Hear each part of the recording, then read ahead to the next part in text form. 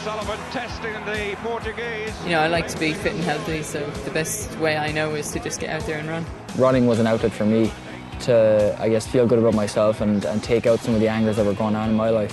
Sonia O'Sullivan is going to take the world title back to Ireland. One of the keys to maintaining your brain mass is pushing past that comfortable zone physically, exercise-wise. Eamon Coghlan on his way to a major title for the first time in his life.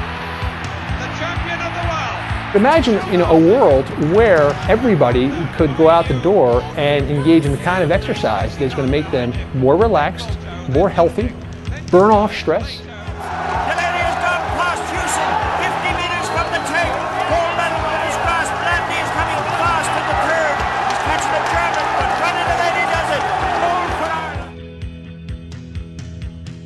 Our chosen charity partner at Irishman Running Abroad is Jigsaw.ie, and on December 19th our next event takes place. It's the Irishman Running Abroad 5K. Come along, do it, jog it, walk it, roly-poly it, sprint it, whoever you are, whatever your journey, whatever level you're at, take part in the Irishman Running Abroad 5K on December 19th and help raise some money for this amazing Irish charity doing incredible things for youth mental health across all communities back home in Ireland. Just go to idonate.ie and search the Irishman Running Abroad Challenge. Hello and welcome to another episode of An Irishman Running Abroad with me, Jonathan Regan, and Sonia O'Sullivan. Hello, Sonia. Good evening or good morning. Good, second last week to Christmas, I suppose. Yeah, I mean, if there's one thing, Sonia, I was thinking about this during the week, that you've done for me and lots of our listeners over the last few months of this journey, it's, aside from, in my case, ridding me of the negative mindset that had me thinking I could never be a runner, it's simplifying the activity. But the vernacular, the language of running itself can still be complicated and impenetrable regardless of what level you're at, whether you know your fartlek from your bonks, your chip time from your DOMs, your lactate threshold from your toe box ecology. I made that last one up. There's new terms and phrases being created all the time. And that can either leave you with a better understanding of what you're doing or nodding along like a young lad doing his Irish Leaving Cert oral exam, not realising he's been asked a question. So that's why we've gathered a lot of them here together today. For Irish athletics icon, Olympic silver medalist and world champion Sonia O'Sullivan and our coach to walk us through some of them to make sense of them all, because let's face it, Sonia, it can be really confusing. Do you find yourself confused sometimes with all of this, or have you never heard a running term that you didn't understand?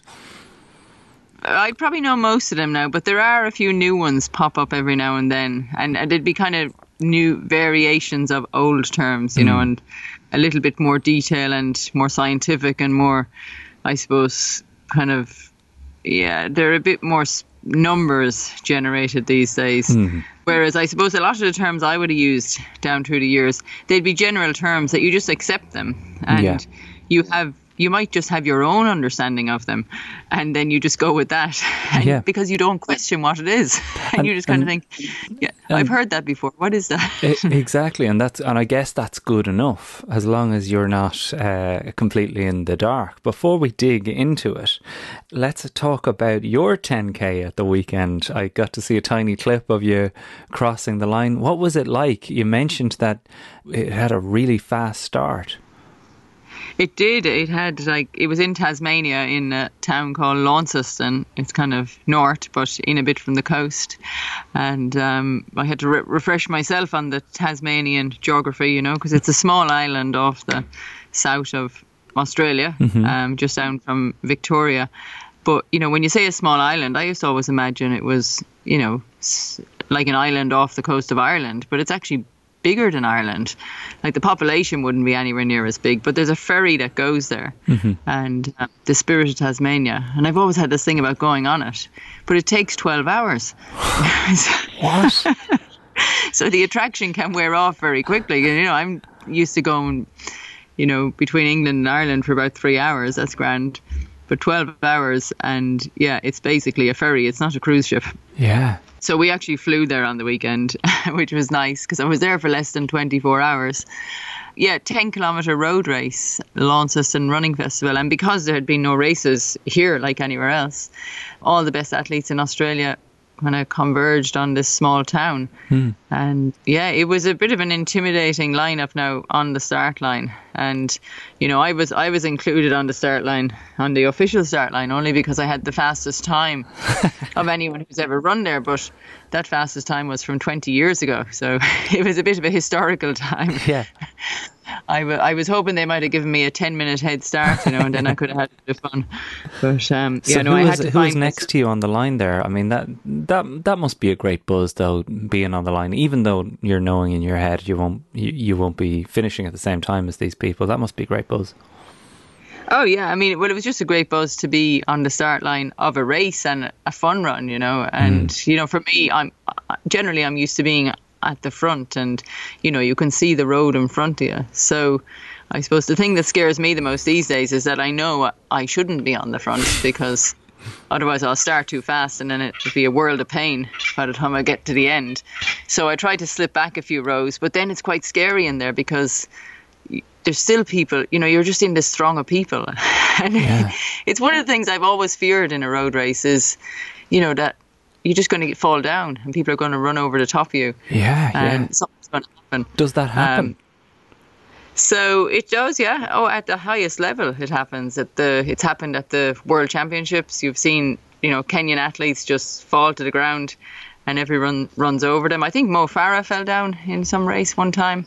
But, you know, there's no callback. You just keep going and, you know, so oftentimes they get back up and get back into it. But it just depends on, you know, that you don't get... It's the trampling of all the people running over you that is the scary thing. There's no callback. So it's not like the Grand National. There's never been a race where they go, whoa, no, that's not right. Pull it back up. They've never, ever done that. Not that I can think of, no. I can definitely remember people falling in, like, good races. And, yeah, no, that's just what happens. And it's just, I suppose it's too hard to call them back. Yeah, of course. And it's also so long that it's not going to make a difference. There's time to get back up. And the thing is, you're more likely, the problem will be, you know, that you've injured yourself or grazed yourself, and then hopefully the shock and the adrenaline will get people to jump back up. But it's probably a fear that a lot of people have. But, I would have it now because I know I can't take off as much. And, you know, running 10k, I was like, hold the reins back a bit, you know, don't start too fast. And there's just people streaming past you, and you're just saying, try not to get in the way. But you know, it's great to be out on the road and to find your rhythm, and you know, to cross a finish line was quite good fun. Something that you know, at that level I haven't done in a while. There was a few local races in Ireland, but you know, they were all very low key and small numbers. But this was about 1,000 people running down the road. So it was. I mean, even just from the COVID-19 perspective, that must have been weird. Like, I can't even picture it. I know that if myself and Tina have had difficulty even watching shows where people get too close to each other. It makes you go, oh, what are they doing? There was no talk of that. There was no reference to that. You say it seems to be completely gone. Yeah, I mean, it was really just the finish line was the only thing that they had to adjust a little bit because they didn't want to encourage or attract crowds of people to come. So they just moved that a little bit so it wasn't in an area where people would gather. The thing I find the strangest is going on the plane, and I've been on a few planes now, and there hasn't been many people on there. But this plane, it was full. You know, there was people literally sitting on top of you. Starting to sweat. So, yeah, no, that can be... Yeah, that is a bit strange. Mind you, everybody is required to wear a mask when they're on the plane. So they're still doing that.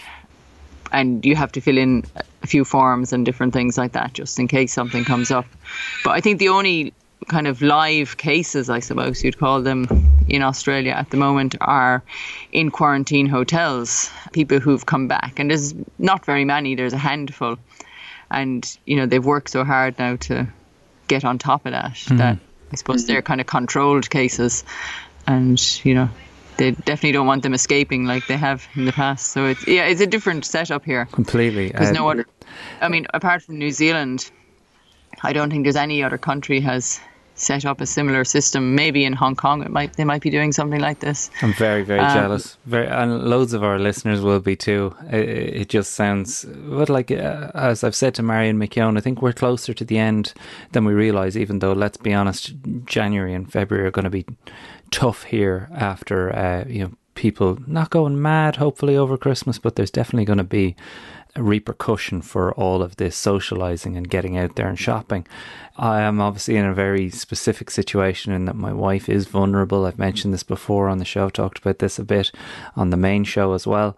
And you know, running has been the saviour for so many of our listeners as well. Just even in the darkness of this, like, it absolutely bucketed rain here all weekend. Like, it just seemed like it rained from one end of the weekend to the other, and then there was that 1 hour window in the morning on Sunday when it didn't.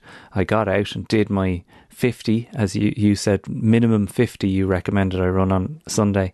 And maybe this is a good place to start our discussion of terminology, because on the Friday you'd asked me to hold a 5-minute 20 pace, which I found extremely difficult, because I think there's part of me that always just wants to go as fast as I can, and partly that's a Strava anxiety. I don't know if that's a new term that we can add to the terminology list, Strava anxiety, which would encompass anxiety over what people on Strava will think of the numbers about on your run. But I do have this urge to run harder than needs be, and you had specifically said run 5:20 pace for this duration. I found that extremely hard work, but also because of this Achilles pain that I was having. And it turns out, when I put this up on the group, that Achilles tendonitis is something that a lot of people struggle with, and of course you get an awful lot of counterintelligence on what to do about it. You got straight in touch and suggested that I do both ice and heat and forget about stretching it and just take care of it from that perspective. But first of all, let's attack that term, Achilles tendonitis, or tendonitis of all kinds. Like, what even is that, and why is it such a problem for runners? Maybe let's start there. Well, I suppose you could nearly go back to Greek mythology, couldn't you? And Achilles' heel. It's one of those things that I suppose I always feared it when I was younger, because it sounded like it was the worst injury ever.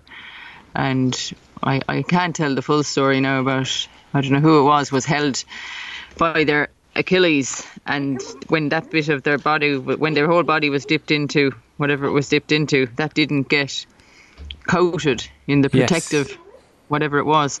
So that was always the weakness. And well, I think the Achilles, it takes a lot of pressure when you're running, and particularly when you're running fast, when you're running on your toes, it takes the whole weight of your body every step that you take. So it is an area that needs to be protected, and once it does get sore, then it's a bit like an alarm bell and a warning. And this is something that, you know, you have to really, I suppose, pay attention to and be aware of, and what we would call, you'd manage it. So, you know, when you have an injury like an Achilles injury, it's not a stress fracture or it's not a sprained ankle. You know, it's something that it's there, but you don't know how bad it is, and there's different levels of it. There's, you know, Achilles tendonitis, and then there's the Achilles, the sheet can get a bit inflamed. So there's lots of different things that it can be.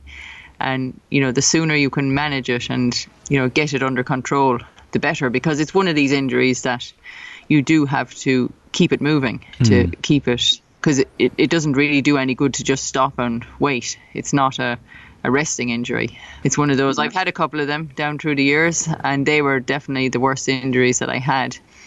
I suppose the guru or the master of treating them, for me anyway, was Gerard Hartmann in Limerick. And his answer to it all, I remember one time I did a scan and this doctor said it was the worst Achilles he'd ever seen. And this was in the 90s. So Gerard said to me, well, you can go and have surgery, or we can do some less aggressive treatment for a few weeks. And if it's still not fixed, then go have the surgery. But once you have surgery, then you automatically have to take time off and, recover from that. So I went down the route of the deep friction massage and the ice and heat contrast baths and eccentric exercises, and it was very time consuming, and it wasn't an easy time. But by committing to trying to do everything to get it right, then I got the Achilles stronger and better, and have rarely had any problems with it since. Touch wood. That's amazing. I mean, I was absolutely amazed by the difference that the heat and the ice made, and obviously I didn't have anything close to what you had, but when you mentioned to me deep friction massage, I was like, that sounds like zero crack. Is that when you see lads with this metal yoke pressed against the back of their heel and they're really digging down deep into it? Am I thinking of the right thing there? I mean, that might be a version of it, but what it actually is, and it's very difficult to do it yourself because it's hard to inflict the pain on yourself, but it's actually getting your Achilles between the fingers of a massage therapist, and they're really just squeezing it together and really working it hard. And yeah, it's like towel biting stuff. Oh God, towel biting stuff. It's no fun at all. Yeah, and that is obviously just to increase blood flow in there to help it repair. Is that right? And that is the thing, is that it has a reduced, very low blood flow, to get the blood in there to repair and to heal the injury. And it's normally like a slight tear that you're trying to heal, and you really just need to get the good oxygenated blood in there to repair the injury. And so in order to do that, then you have to cause some trauma to attract the blood in there and to get the healing process started. And that's why the hot and cold, the contrast, so the blood vessels are contracting and opening up, and by the different I suppose the different levels of flow of the blood going in there, then it tracks more in there. Well, that's not using the very technical medical terms there. Yeah, but that's again, one of the great things about these chats is that we're trying not to get bogged down in it. As I say, the simplification of all of this is kind of the bedrock of how I've gotten to where I am and how this show has worked. So it is great. One of the funniest terms that you see on Strava and a lot of places is a fartlek, which I've just kind of cast aside as one of those terms that I'm never going to understand. What is a fartlek, Sonia O'Sullivan? Tell us and explain it once and for all. And where does it come from? Well, a fartlek training session, that comes from Sweden. It's a Swedish term.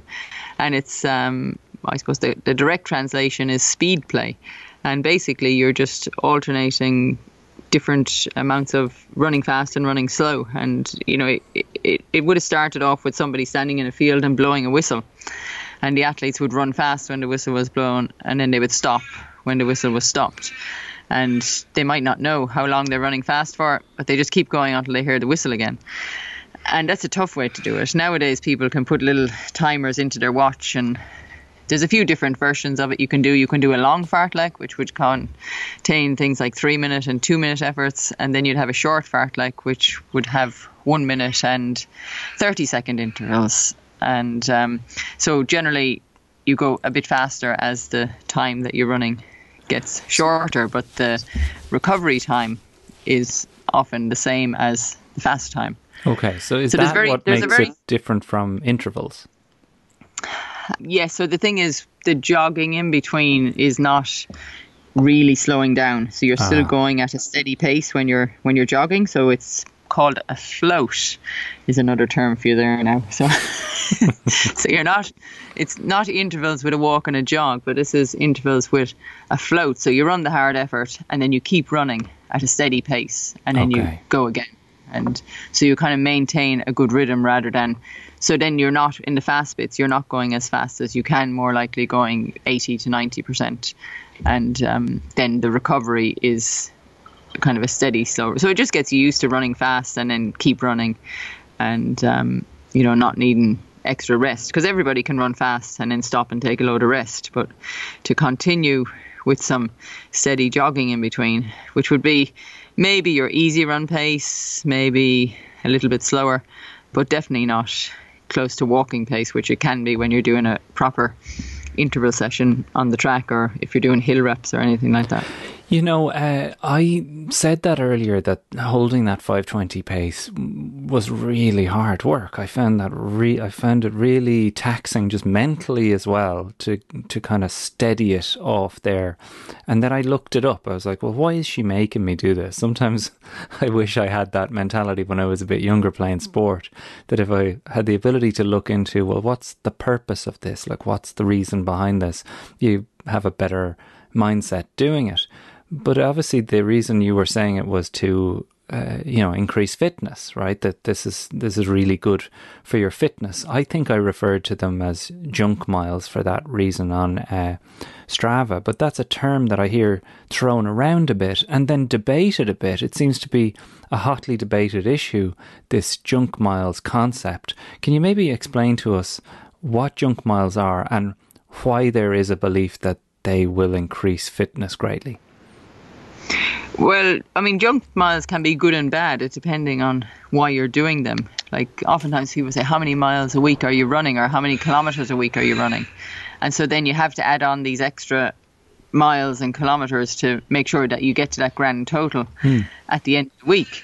So sometimes you're doing these extra miles because you want to have that nice number at the end of the week. But they also help in that they're making you warm up and warm down a little bit more. You might tag on an extra 2 kilometres on a easy run during the week. And then it all adds up at the end of the week. You have that extra 10 kilometres that you needed to make 100k or 100 miles, as you know, it can be sometimes. So they're essentially kilometres that aren't run for any specific purpose? Not a specific purpose, but as long as they're not making you tired, then, you know, all running is good for you. So the more running you do, the better, as long as it's not wearing you out. And, you know, there are times when if you're training hard, you're doing a lot of hard sessions, you're running races, that you do have to cut these extra runs out because you don't really need it. And I suppose it would be for elite runners, which is another one of those terms in there, the athletes at the high end, they generally would train twice a day. So they would do, you know, a session in the morning and an easy run in the night, or the opposite way around. Some days they might do an easy 10 mile in the morning and another easy 5 in the evening. And this is all just to increase the mileage and the aerobic capacity. So you're building up the aerobic capacity. And depending on the type of athlete, this definitely suits some people more than others. Others don't need to do it. They burn on energy different ways, maybe doing some, you know, specific exercises, drills, just different weights even in the gym. You know, so depending on your event that you'd be preparing for. So if you're more a 1500, 800 metre runner, you probably wouldn't run so many junk miles, as we'll call them, or easy runs. Whereas if you're running the 5 and 10,000 metres, then you're more likely to run those extra runs. See, we really are digging into some of the stuff that I found a bit confusing, and I feel like I'm not the only one, based on the comments that we're getting on this topic in the group, that this division between intervals, fartlek, strides, and I don't know, threshold runs, that like, so it's kind of, sometimes it's like, well, what's the difference between any of it? You can get so, I get so mixed up, or have, and this is making a lot more sense of it. Maybe explain then what strides are specifically, because again, that's a term that I've probably heard since I was 14 years old growing up in Newbridge, people doing strides, and I was like, what the fuck is that? Like, I really was like, I didn't know, is that skipping, is that high knees? I didn't know what it was. And then somebody pointed out somebody was doing strides, and I was like, it just looks like he's running. I don't know what he's doing. Will you explain once and for all what a stride is, and how we might do one, and what benefits they offer? Yeah, there's a couple of uses for strides. I suppose the most obvious one is as part of your warm-up. So you might go for an easy jog, and then before you get into a session of some kind, you do 3 or 4 strides. So I would do 4 strides. Are you in a birdcage at the moment, Sonia? I have to reference this. This is being recorded from Sonia's aviary. There's a new bird that got on the scene there. I was like, the other lad was a squawker, but now you've got a little bird on your hand now, do you? I was wondering if you were picking up on that. Yeah, they're probably coming out here now as the sun is setting. Crazy. You're in the jungle, essentially. But yeah, keep going on the strides. We had to mention it because the listeners would have picked up on it themselves. Go ahead. Yeah. So they're a method of just part of the warm up, and you know, so you just do. I would do 4 times 20 seconds. I've taken to timing them now for some reason, I don't know why, but it'd be 4 times 100 meters. You know, you just do a stride up the track, and then you stop and you walk and you wait about 30, 40 seconds, and then you come back down again. So what you're doing is you're running faster than you have been running in the warm-up jog, and you're probably running faster than you will in the session. So you're just kind of, I suppose, you're waking up the muscles, the fast twitch fibers, to get them ready to start running fast on the track. And I used to often think, why do I do these fast? Because if I do strides, I look like I'm, Usain Bolt running down the road. Your arms, everything, like the arms are going nice and even, and you're picking your knees up. And I was to think, before a marathon, why am I doing these really fast strides? But what it does, it just means that when you start off, then it feels really easy. Okay. So you've woken up the faster twitch muscles, and it's all about, maybe a bit of adrenaline goes through you when you do that, and it just kind of blows out the cobwebs a little bit. And the other really useful thing for them is to increase your cadence, as we were talking about last week. Yeah. That's another word I have on my list here. Yeah. Yeah, and not to get bogged down in your slow runs. So if you're out there for a 30 or 40 minute easy run, then you might throw in 4 times 20 seconds in the middle of it somewhere. So you do 20 seconds, jog a bit, another 20 seconds, jog a bit, and it just kind of changes up the run a little bit. And you actually find then that the second part of your run, once you've recovered from doing the strides, it feels quite easy. And then you can refer back to what we were talking about last week, picking up. It kind of gets you to, it changes the way you run, and it's a more positive momentum that you get when you increase the pace, and you pick your feet up better, you move your arms a bit better, and you just pay a bit more attention to the form that you're running at. When you run around on an easy run, you head out the door, I'm going for an easy run. It can be a bit of a lazy run, and you're just kind of, plodding along. But if you throw in a few of these strides, it doesn't take anything away from the easy run, but it can add a bit extra to your run. Well, I do need to reference last week's show, because the response that last week's episode on, we were looking at form and the kind of dynamics of how people run. And one of the pieces of advice you gave was to run as if you're being pulled up in the air by your pants. And I gave it a go. The wedgie form, I think we call it.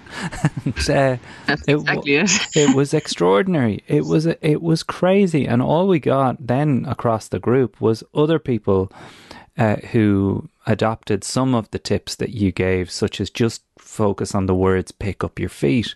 And it was a sensational episode, and it was amazing to see it have that kind of impact immediately on all of our members. In case you aren't a member, I'm sure you are by now if you're listening to this, strava.com/clubs/Irishman running abroad to get even more behind and deeper into these things.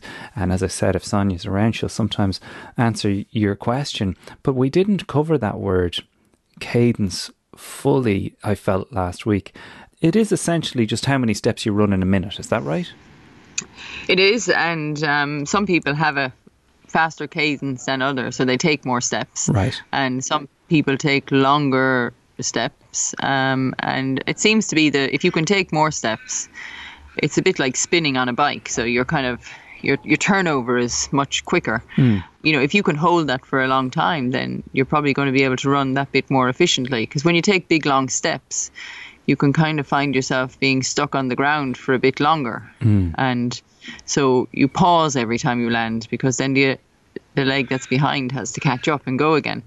So that's another thing, as well as picking up your feet, to focus on trying to take smaller steps and see how long you can do that for. Yeah. And it doesn't matter, how tall you are. People always say, oh, you're really tall, you have great big stride.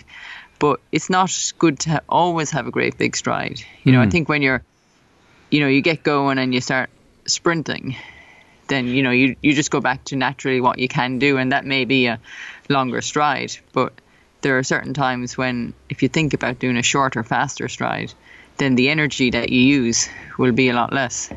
Well, let's try and lash through a few, because there's obviously a few that don't need as big an explanation. Let's go for LSD. Like, what does that stand for? First of all, I know it doesn't. Yeah, I know it doesn't stand for what we think it stands for. If you title your Strava run that, you get all sorts of comments on there. Especially they'd be wondering where you're actually running, what part of the city you might be running around. So yeah, I remember that from very early days on my coach Sean Kennedy in Cove. That was on the training program. He used to send me LSD, and at the time I didn't know what LSD was in its ulterior words. Long, slow distance is what that is.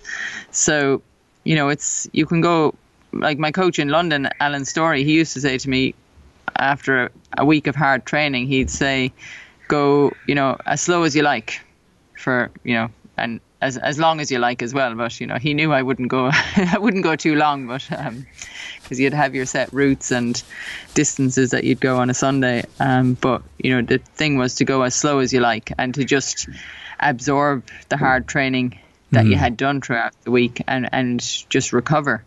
So it really is just allowing your body to recover. And, it's a bit like the horses out there grazing in the field, between training sessions before they go for the horse racing, that you're just kind of passing time, but you're doing something that it may not seem like it's helping you that much, but it's probably doing a lot more for you than if you go out there and you try and fly around on your long run. Yeah. I mean, it's great to hear you explain this, because you have written as long as you like, as slow as you like on my training program, which again is shared in the group every week. And I've never really understood what that's about as such, that, I could go super slow and go forever. But I hear it now, and I understand that some of what we're doing here and the training that you've given me, some of it is actually just taking it in your own head as well as your body, that this is what's happened and this is the step that we've taken. Because, the progress has been insane. As I say to everybody all the time, I couldn't run around the block before we started this. And here we are in December, a week out from our 5K event, and honestly never been fitter, never run as far in my whole life. And now I'm wondering, as I sit down to talk to you, what is a negative split? A sentence I never thought I would say. I didn't know any of these words, but a negative split seems to come up again and again. I see it places, and then you can't stop seeing it. What is a negative split, Sonia? Well, I definitely did a negative split my 10K on the weekend. So a negative split is when you do the first half of the race slower than the second half, or you do the second half of the race faster, I suppose would be the more positive way of looking at it. So you start off at a steady pace and you come back faster. So Gotcha. Oftentimes if you start off too fast, then you struggle to finish and to come back strong. And so a negative split really is to finish strong. It's funny, I gave this to my cousin there to run. He likes to do the park runs in Brisbane. They're back up there. So I explained to him, I said, why don't you start off the first half of the 5K, just a steady pace, and then finish it up strong and, negative split. And he was like, oh, so that's what that means. Yeah, it comes up so much. It's amazing how good you can feel. Like if you do it in an event, then you'll find that you're passing people the second half of the event, because most people start too fast and they'll be struggling. Like there was on the weekend in the 10K, it was gas. There was one fella running and he had the same colour singlet on as me. I had a green singlet and he had a green singlet, and he's passed me in the first 400 metres and he goes, I got you early. And we came up to 8K and I see this green singlet in front of me. Like a red flag red rag to a bull, you know. And I go past him and I say, I got you late. I mean, that obviously doesn't go away, Sonia. That's still in you, right? The competitive drive. It is, but it's a bit of a game now, you know. Yeah. It's not. I don't take myself too seriously, and you know, it's a bit of fun. And I think when you see something lighthearted like that, it just makes you laugh. And then, you know, when you laugh, you actually feel better about everything that you're doing. And you get this kind of extra boost of energy. 100%. And I even have found that like some days I'll put the head down. I remember I was going to have a topic on here with you of what's wrong with the runners that don't say hello to me when I say hello to them. I thought that's a decent topic to put on the podcast, just even for 5 minutes. Like, what's the matter with these people? Like, sometimes I just thought, is that an English thing that, like, I didn't want to disturb anybody near me? I thought we had this discussion, but I must have had that discussion with somebody else in an interview. And I always go out of my way to say good morning and me too. Hello to everybody, and you know, you try and get a reaction. Yeah, and also I really feel that it, like you said, by laughing, that sometimes I'll be on the run and I'll be like, just smile, Jar, and this is going to feel easier. Just actually put a smile, and the facial feedback of your face going to a place that it usually is happy will feed your body in some way. Like, I even find myself thinking mad stuff, like if we've covered mindset a lot on this, but just mad thoughts that come into your head when you're out there. Like, if I just thought to myself that there's more juice in my legs than I realise, or even just the mantra that you're stronger than you know, that these things have an impact. And in fact, what we're doing here today, going through these few bits and pieces, it does all contribute to just a headspace of being competent behind the wheel of your body. That is, I know what I'm up to here, and that's part of the reason why learning these terms are worth it. And we're probably going to come across other ones that aren't covered in today's episode. Please ping them into the group underneath the category that we've put up.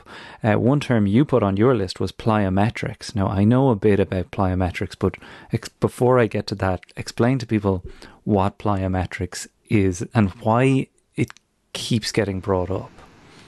Well, plyometrics are just dynamic exercises, and you know, I suppose plyometrics, as I know them, would be on the low level of extreme. Like, I think sprinters and jumpers would do a lot more aggressive plyometrics than anything I would do. You know, mine would be included in the category of the drills of the high knees and the butt kicks and hops and skips, not with a rope that we were talking about before. The wrong end of the stick there. Yeah, go ahead. And then the bounds. That's my big, I suppose, plyometric activity that I do is bounding, and I love to do it. It's a great fun one to do. You do this big giant stride, and you kind of like hop off the ground as soon as you land. But it's one of those where you have to get the first step right, because you have to get in the rhythm of it, and kind of, you know, it's like a bit of a dance. You have to get the first step right, and then it flows, and then you get it. But it's one of those where it takes high energy, because you really have to try and get yourself as high off the ground as you can, and as kind of long a step as you can take. And so to do these, it's a really good idea to do it on a soft surface, on the grass, and not on the road and footpaths, because the impact when you land can be quite jarring on the body. So it's definitely good to do it. It is dangerous stuff. It has to be said. It is, and yeah, some of this stuff, it should really be done under supervision, guidance. Somebody watching you and, you know, pointing out if you're doing the right thing or not.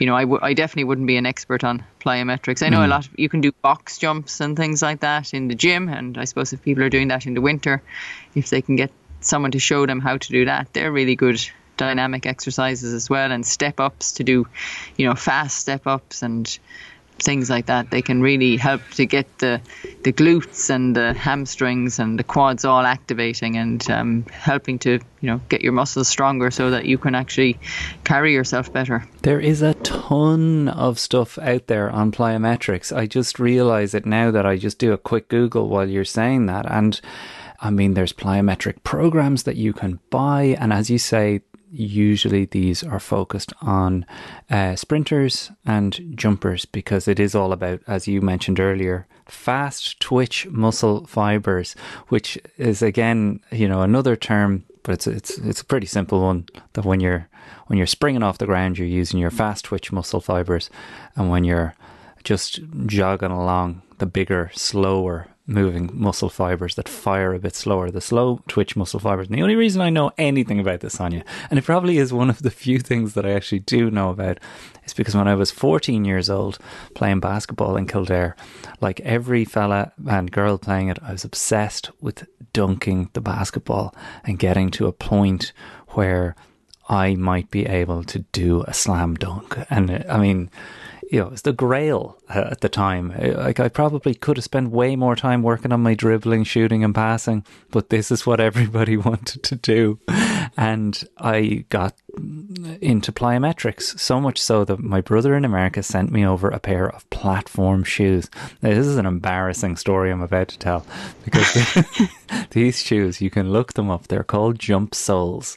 They strap on to your feet, and they look like moon boots without a heel. So they just are on the ball of your foot, but they weigh about 1 kilogram each. And they strap on, you tighten these things on with Velcro, and you do all of those exercises that you're describing: bounding, jumping off a box, springing back up into the air immediately. Like, some of the exercises were like frog jumps, just seemed like forever. My father did say to me, "Jarlath, you look like a fucking idiot." It was the only time my father has ever said that to me in my life, because the neighbours were commenting on it and stuff. And, you know, the happy end to the story was that I did. It actually worked. I actually was able to dunk a basketball. I did, yeah, could do it by the end of the summer. And, like, I do think that if people are listening to this and they're like, well, I do want to get, you know, I'm more into sprinting, and I'm or somebody is into high jump or long jump, it is insane, the difference that plyometrics can make, even to a 14-year-old skinny lad in Kildare trying to dunk a basketball on his local hoop. But yeah, I probably did look like a fucking idiot, but you know, you need your father to say those things every now and then. Well, yeah, I know when I used to go and do my drills, and you know, my version of plyometrics down the side of the field in Cove, at the Cove Vocational School, and I remember that the boys would be playing soccer in the middle of the field, and my brother was there one night, and here was I doing all the hopping and skipping and jumping down the side, and then when he comes over, "What were you doing over there?" Because you look like a lunatic when you're doing this stuff. What were you doing? But it's one of those things where you just have to put the blinkers on, and you have to pretend that there's no one else around. There's no one watching you. Yeah. Final one. Let's cover this one, because this is again one that comes up. I found a great phrase. I'll just, as a side note, I found a great phrase, term that I didn't even know existed in running, and that's for a Clydesdale runner, who I probably would be classed as at different points in my life when I had more weight on me. But if you're a bigger lad, a bigger unit, as they say in the GA, running and navigating that kind of weight, if you're a Keane Healy type runner, that a Clydesdale needs to approach running a little bit differently. Probably not doing many box jumps or plyometrics, but that's a whole other area that you can look into yourselves. But this thing of pronation with the heel and all of this, you know, the impact, the strike zone. Can you talk to us a little bit about what pronation actually is, what the opposite of pronation is, and whether insoles can help? Because I picked up a pair over the weekend because I read somewhere, give this a go, pick up the best ones you can get that will land your heel where it needs to. What can you tell us about all this, Sonia? Well, I suppose the pronation, there's a couple of places you can go now to investigate this. Number one would be a podiatrist. He'll tell you all about it. And the other place is in a specialty shoe shop. When you go to buy a pair of shoes, they'll be able to tell you if you pronate in or you pronate out. And it's the way that your foot falls when you land. And, you know, they will also look at how high your arch is and how this will affect you. And because every step you take carries the weight of your body, depending which way you land can depend on, you know, where that stress goes to when you land. And, you know, if there's certain parts of your feet that are taking more pressure than others, then, you know, it could cause you a bit of trouble or a bit of strife if you don't have any support to hold your foot in place. Now, there's two kind of schools of thought here. There's the ones who go down the orthotic and insole route.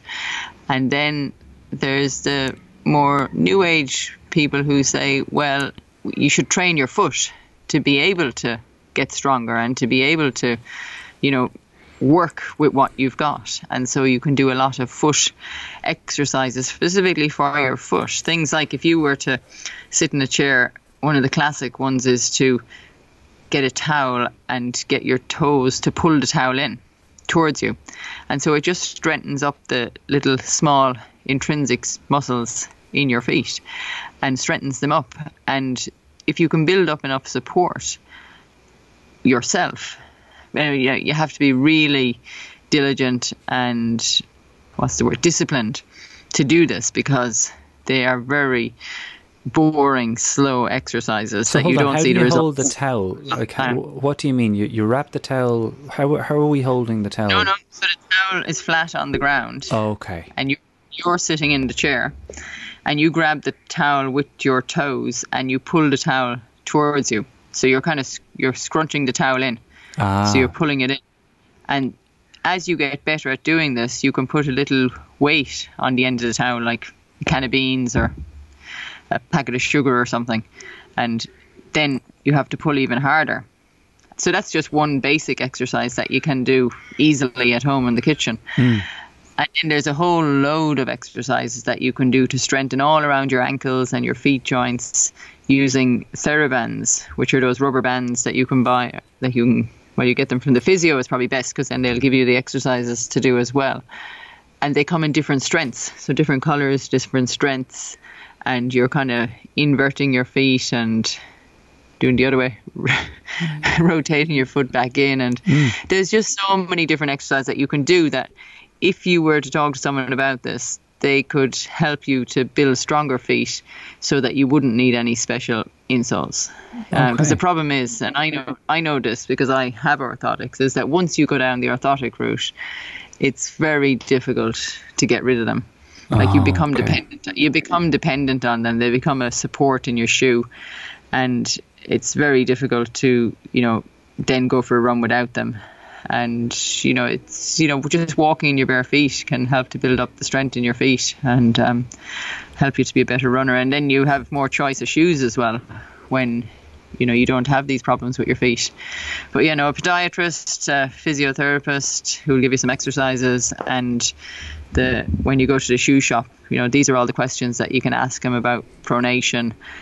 And, you know, people go in there and they think that they pronate one way or the other because they have this in their mind that this is what they do. And they may not do it at all. And, you know, the best thing you can probably get is a neutral shoe. If you have a neutral foot that can, you know, you're fairly flexible with what you can do and the choice of shoe that you can wear. Well, one website that I've come upon in this journey that you've described here of getting your foot to actually correct itself, and I completely take on board what you're saying there, that if you go for an orthotic, you're not actually telling your foot anything else. You're just kind of putting an obstruction in the path of where your foot wants to go rather than trying to retrain it. Well, Born to Run, BORNTRUN.com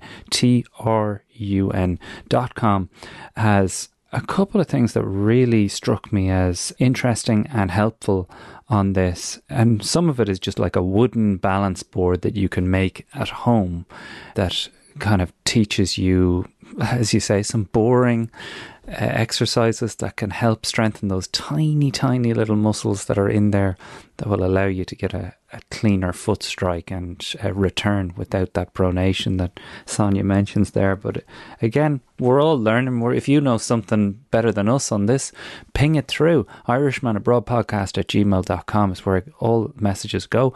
And over on patreon.com, we have some great running episodes, if you haven't heard them yet, with people like Derval O'Rourke. And you can hear the entire back catalogue of Irishman Abroad episodes, perfect if you're training for a long distance race.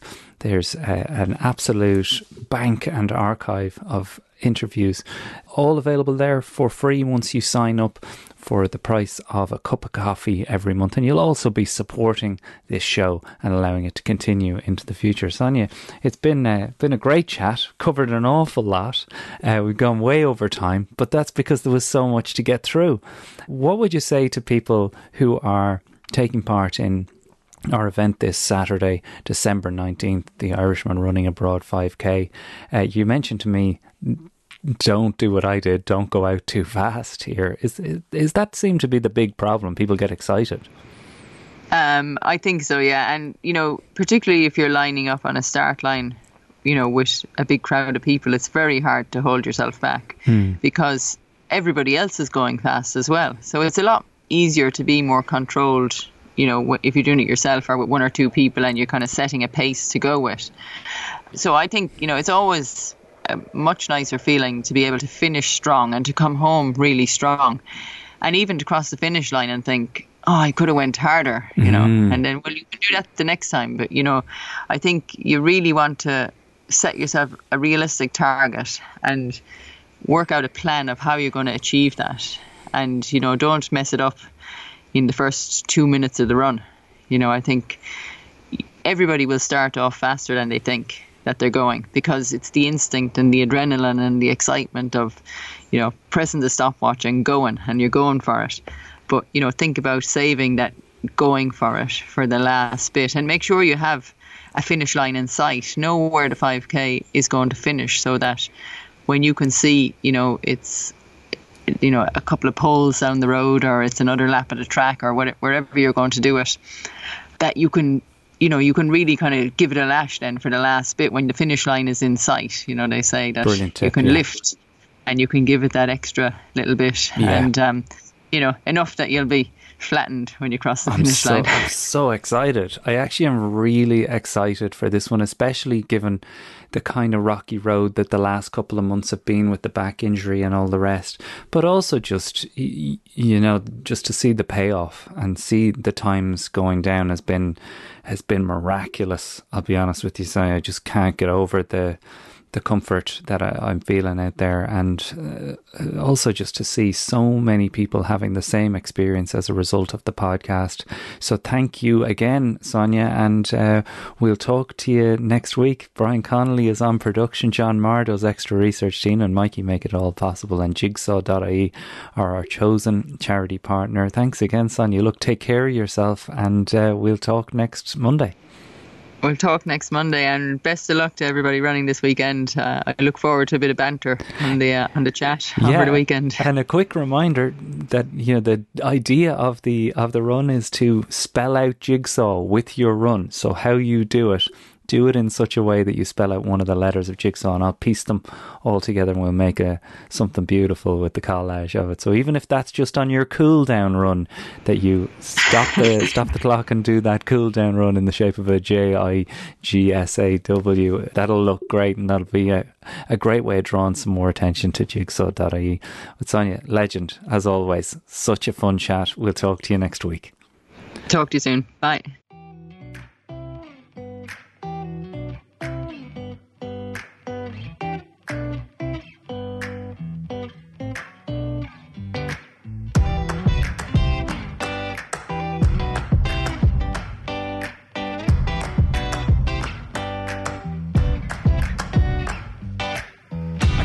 From the outside, burned out from a joyride. She likes to roll here in my ashes anyway. Played from the bedside, still about starlight. There was my heart, the drums that start off night and day. The same kind of music haunts her bedroom. I'm almost me again, she's almost you. And I wouldn't know where to start. Sweet music playing in the dark. Be still my foolish heart, don't ruin this on me. I wouldn't know where to start. Sweet music playing in the dark. Be still my foolish heart, don't ruin this on me. Tell me who and I'd be thanking them. The numbered lovers of Duke Ellington. Do I owe each kiss to lip and cheek as soft as chicken sing? Let's get lost and let the good times roll. Let smoke rings from this paper doll blow sweet and thick till every thought of it don't mean a thing. I got some color back, she thinks so too. I laugh like me again, she laughs like you. I wouldn't know where to start. Sweet music playing in the dark. Be still my foolish heart, don't ruin this on me. I wouldn't know where to start. Sweet music playing in the dark. Be still my foolish heart, don't ruin this on me. I wouldn't know it, I wouldn't know it, I wouldn't know it, I wouldn't know it.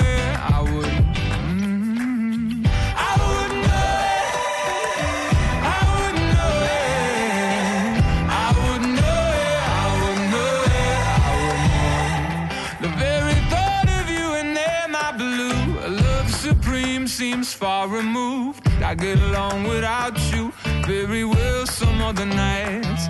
Lord, the radio newsreader chimes, reporting Russian lullabies. She'll turn to me awake and ask, is everything alright? And